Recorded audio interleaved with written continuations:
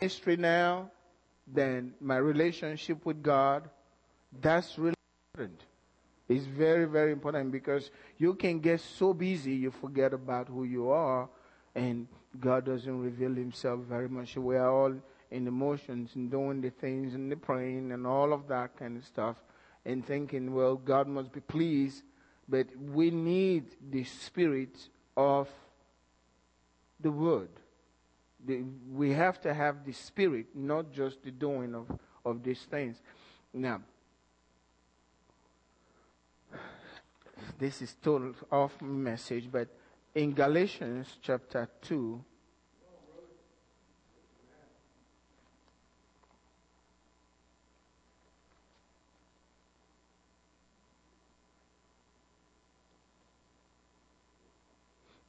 verse 20, in verse 21, I have been crucified with Christ. It is no longer I who live, but Christ lives in me, and the life which I now live in the flesh, I live by faith in the Son of God, who loved me and gave himself for me. I do not set aside the grace of God, for if righteousness comes through the law, then Christ died in vain. Now, the word set aside the grace of God means I do not frustrate the grace of God. I do not frustrate the grace of God. I do not set aside the grace of God. For if righteousness comes through the law, then Christ died in vain. Now, the thing is, Paul knew very well, and that was foremost in his heart, I have been crucified with Christ. And it's no longer you. You are not the one living. It's Christ that is alive in you. And we must always have that in mind. Now, Philippians chapter 3, verse 10. It says,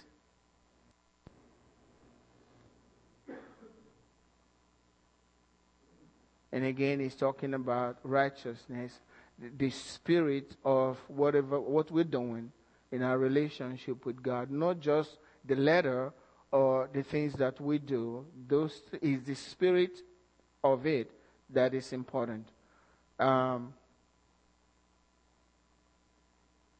Verse 8, Philippians chapter 3, verse 8.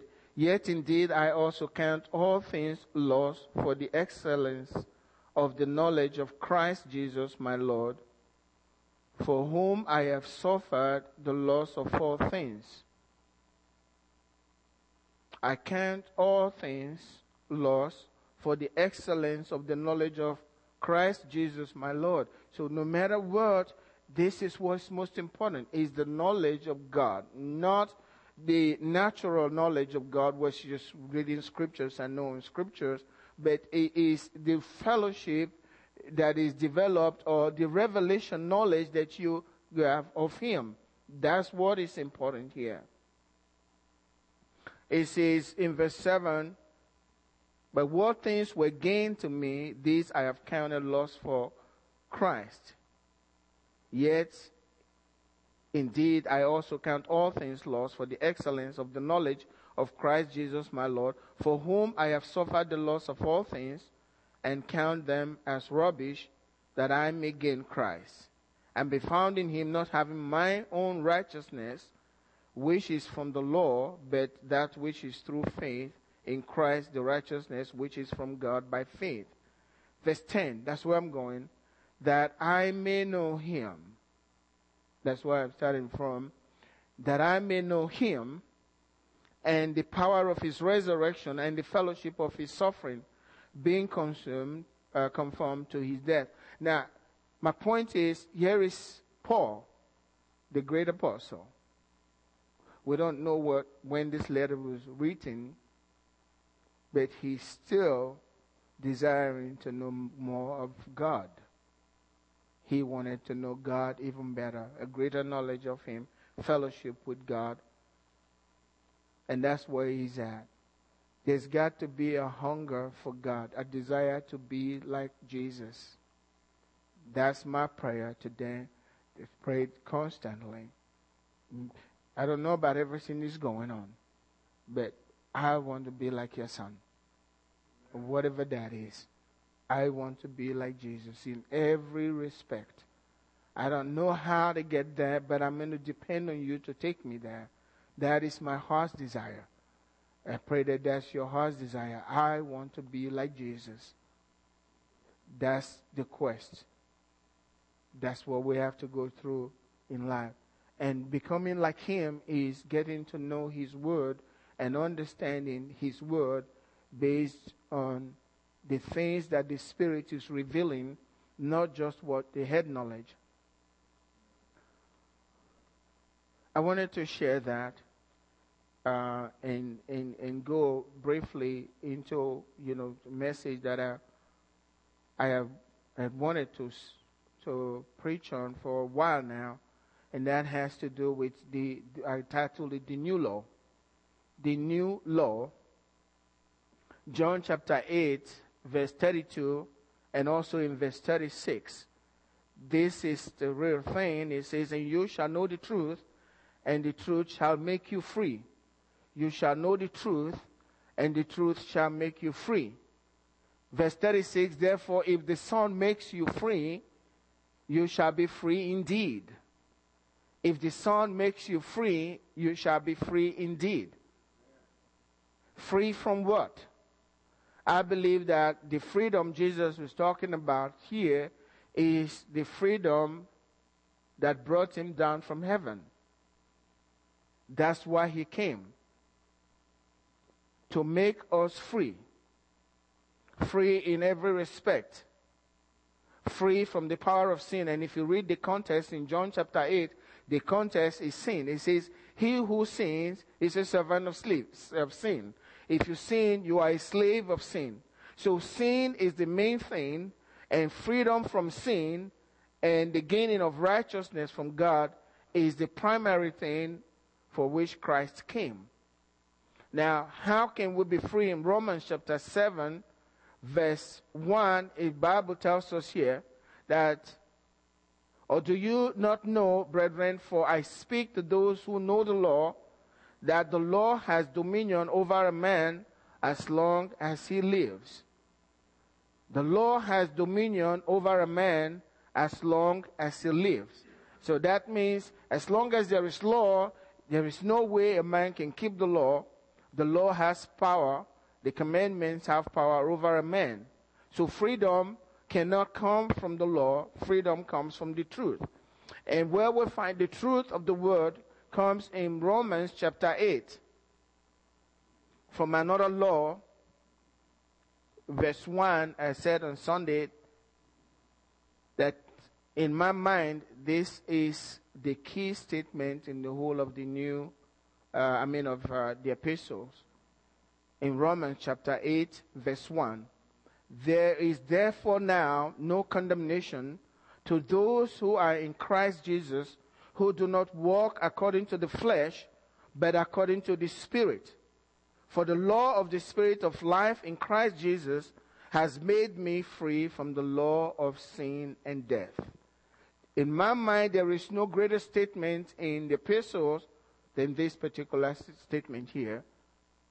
If you read in the book of Romans, you go to Romans chapter 1, Paul says, I am not ashamed of the gospel of our Lord Jesus Christ, because it is the power of God for salvation to those that believe. The Jews first, and then comes the Gentiles.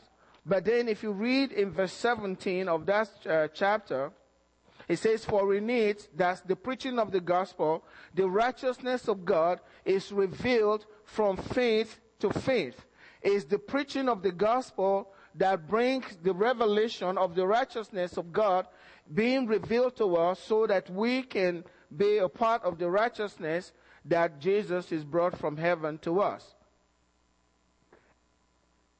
The real thing then is freedom from the law. In verse 2, it says, for the law of the Spirit of life in Christ Jesus had made me free from the law of sin and death. So we have two laws. When Jesus said, you shall know the truth, and the truth shall make you free. He's talking about the truth in a different kind of law, not the first law, but the second law. For this law of the Spirit of life in Christ Jesus is what makes us free from the law of sin and death. Question is, why would God call his law the law of sin and death? You thought about that? Will God give a law that is called a law of sin and death? Why is the commandment that God gave called a law of sin and death?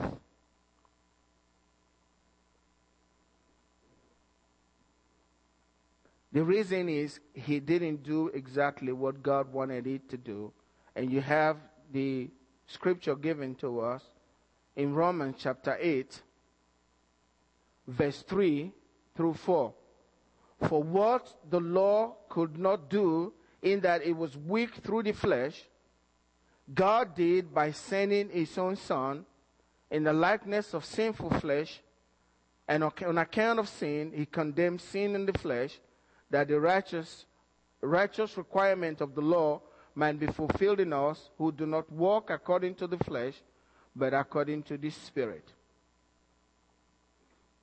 What the law could not do, in that it was weak through the flesh. The law was weak because God gave the law to a spirit that was already dead. When Adam sinned in the Garden of Eden, his spirit died at that point. God gave a law to man to guide man, but the law could not bring what God intended. So the law did not fulfill what God intended until the truth was sent when Jesus came to the world to give us righteousness and peace in God. So what was it then that the law could not do? First is what we've been talking about. The law could not bring righteousness to man. So the thing that God wants for us is to depend fully on his righteousness. The law could not give life. Galatians chapter 3 verse 21 says, is the law then against the promise of God? So there is a promise of God. The promise of God is life. God gave his law not to condemn us, but to bring life to us. So the promise of God was to bring life, and life from God covers every area of life. The life from God covers your health. Life from God covers your finances. Life from God covers your children, covers everything that life entails. The law could not do that. The law could not bring that to us. So if you depend on the law will not serve you. So if you read in Romans chapter 2, it says, do you despise the forbearance of God? That is the goodness of God. I would like to turn to that chapter. Romans chapter 2.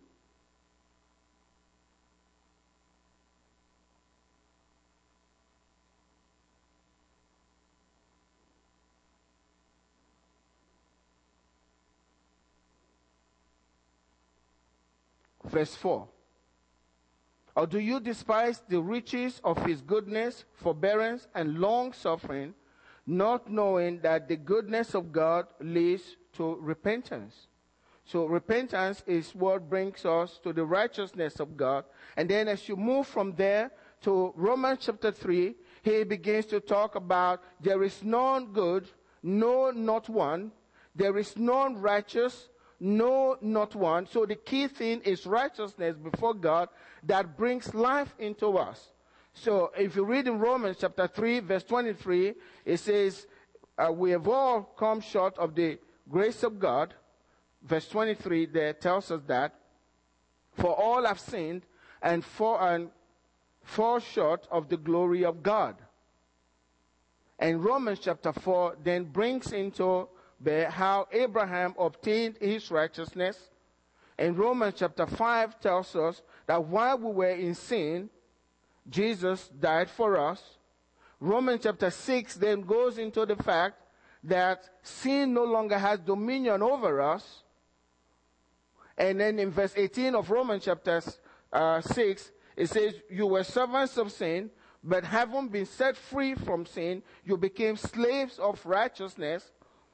And then Romans chapter 7 goes deep into our sin nature, the way we were. He says, the law is spiritual. That's the sum there. But I am carnal, sold under sin. The law is spiritual. I am carnal. I'm sold under sin. So when you put everything together, we're dealing mainly with the righteousness that comes from God, righteousness without the law. And once you receive that righteousness, you stand in that righteousness for the rest of your life. And because you have the righteousness of God, you have life from God. So Galatians 3 verse 21 says, is the law then against the promise of God? Certainly not. For if there had been a law given which could have given life, if there was a law given that could have given life, truly righteousness would have been by the law. So God gave a law in the Old Testament that could not give life. The law could not bring everything, the abundant life that God wanted us to enjoy in Christ. So they were handicapped. And so everyone that was in the Old Testament until John, Jesus said, they cannot be compared to anyone in the New Testament. So that law could not bring life to us. It says, if that's the case, if the law could bring life, truly righteousness would have been by the law. So the law could not bring life to us. We need another law that could bring life. So we're dealing mainly with two kinds of law. There was a law in the Old Testament, and then there is a law in the New Testament that brings life. Where I'm going is this. For the law of the Spirit of life in Christ Jesus had made us free from the law of sin and death. This is the new law that brings us life. And as we stand firm on this new law, we can receive what the scripture tells us. If we will stay with the new law and not keep going back and forth and trust in the righteousness that God has given to us, then and only then we will begin to experience the freedom that Jesus brought from heaven for us. That's the only way. No freedom in trying to be good is not going to work. The only freedom you can have is believe the truth. And you shall know the truth. That's revelation knowledge. You shall know the truth, and the truth will make you free indeed. The truth will make you free in your righteous life.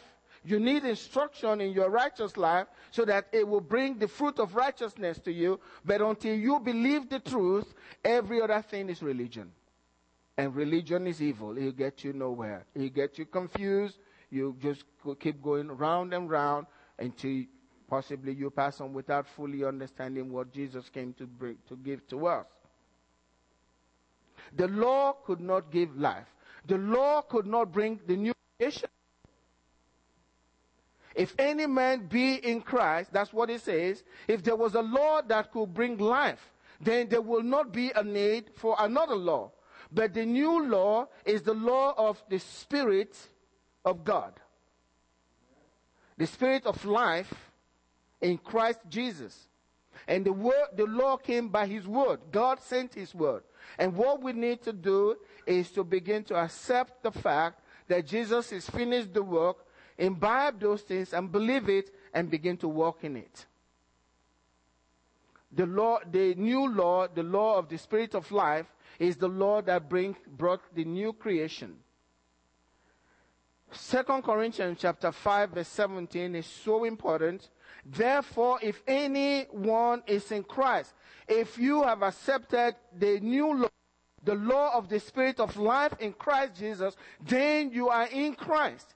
If anyone is in Christ, look at what it says, he is a new creation. If you are in Christ, you are a new creation. It says, the law is spiritual, but I am carnal, sold under sin. But now you have been born again, born of the Spirit. You are no longer carnal. You just think you are. In the mind of God, when you receive Christ, you are no longer carnal. You are a spirit being. You are born of the Spirit. Now you are equal to the law that God brought initially to bring life, but couldn't do it because of your dead spirit. But now your spirit is made alive, and you can really respond to the law and can have life. Therefore, if anyone is in Christ, he is a new creation. All things have passed away. All things have passed away. All things of frustration, all things of unworthiness before God, all things of just throwing out prayer, hoping that some of it is going to be answered. If God answers one, that's good. No certainty. All of those things, coming into His presence, don't know what God is doing, confusion, all of those, all things have passed away. Behold, all things have become new. All things have become new. I wish believers will see themselves as new creation. We have been recreated in Christ. And all of the old things, the sin nature, that's gone. Consciousness of sin, that's gone. Praying daily for forgiveness of sin, that's gone. That's old things. Because it brings sin consciousness. The sickness and disease, that's old things. Those things are gone. According to the Word of God, we are in Christ. We have been created in the Lord Jesus Christ. We are now operating under a new law.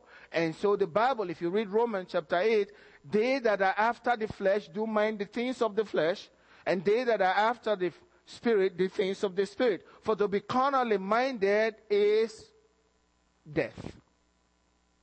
But to be spiritually minded is life and peace. The spiritually minded is simple as this. It's just so simple. Mind the Word of God. That's the food for the new creation. The Word of God.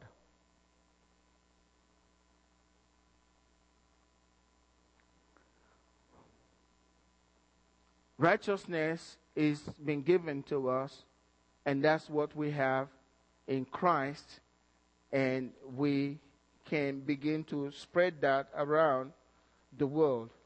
2 Corinthians chapter 5.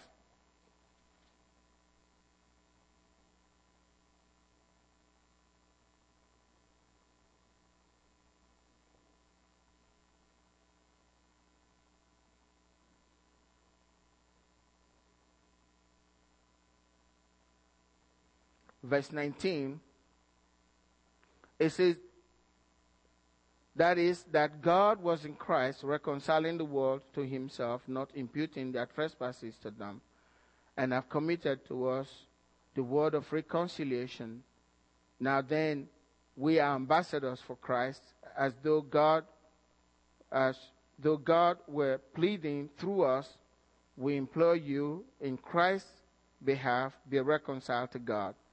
For He made Him who knew no sin to be sin for us, that we might become the righteousness of God in Him. So the thing is righteousness. Righteousness of God in Christ. We need to zero in on that. Once you have that righteousness in God, we can come into His presence. That's Hebrews chapter 10, verse 19 and 20.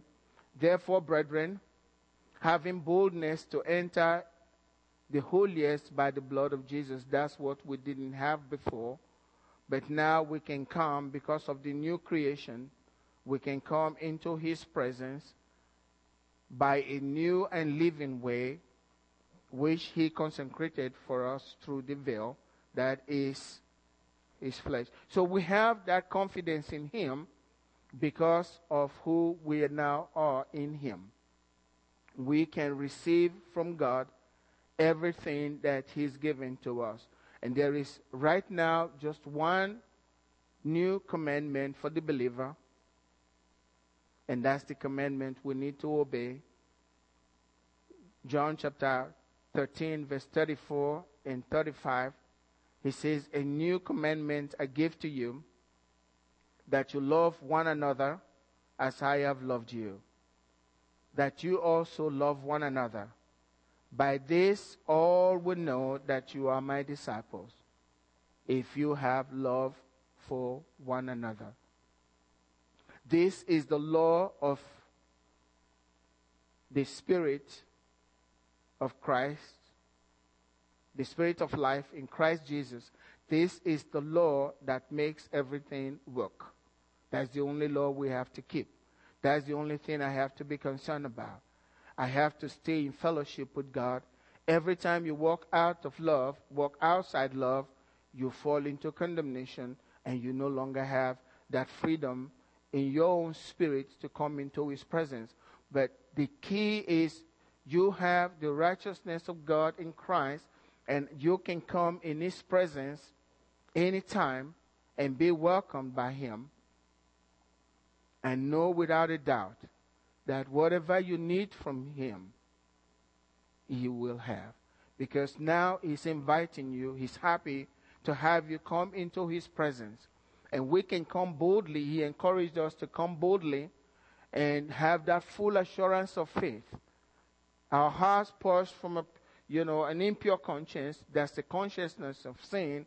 And He says, hold fast to your confession of faith without wavering, because God who promised will actually fulfill His promise in your life. So we want to stand tonight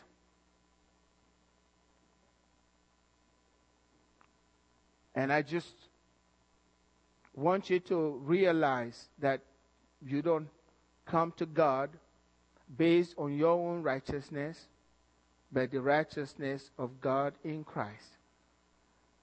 That's enough, good enough for me. And if you come to God based on that, you can receive whatever you want. Your life can be transformed just based on that alone. You are welcome in His presence because you have His righteousness. That's all we have. He gave that to us. Let's go to Him tonight in prayer.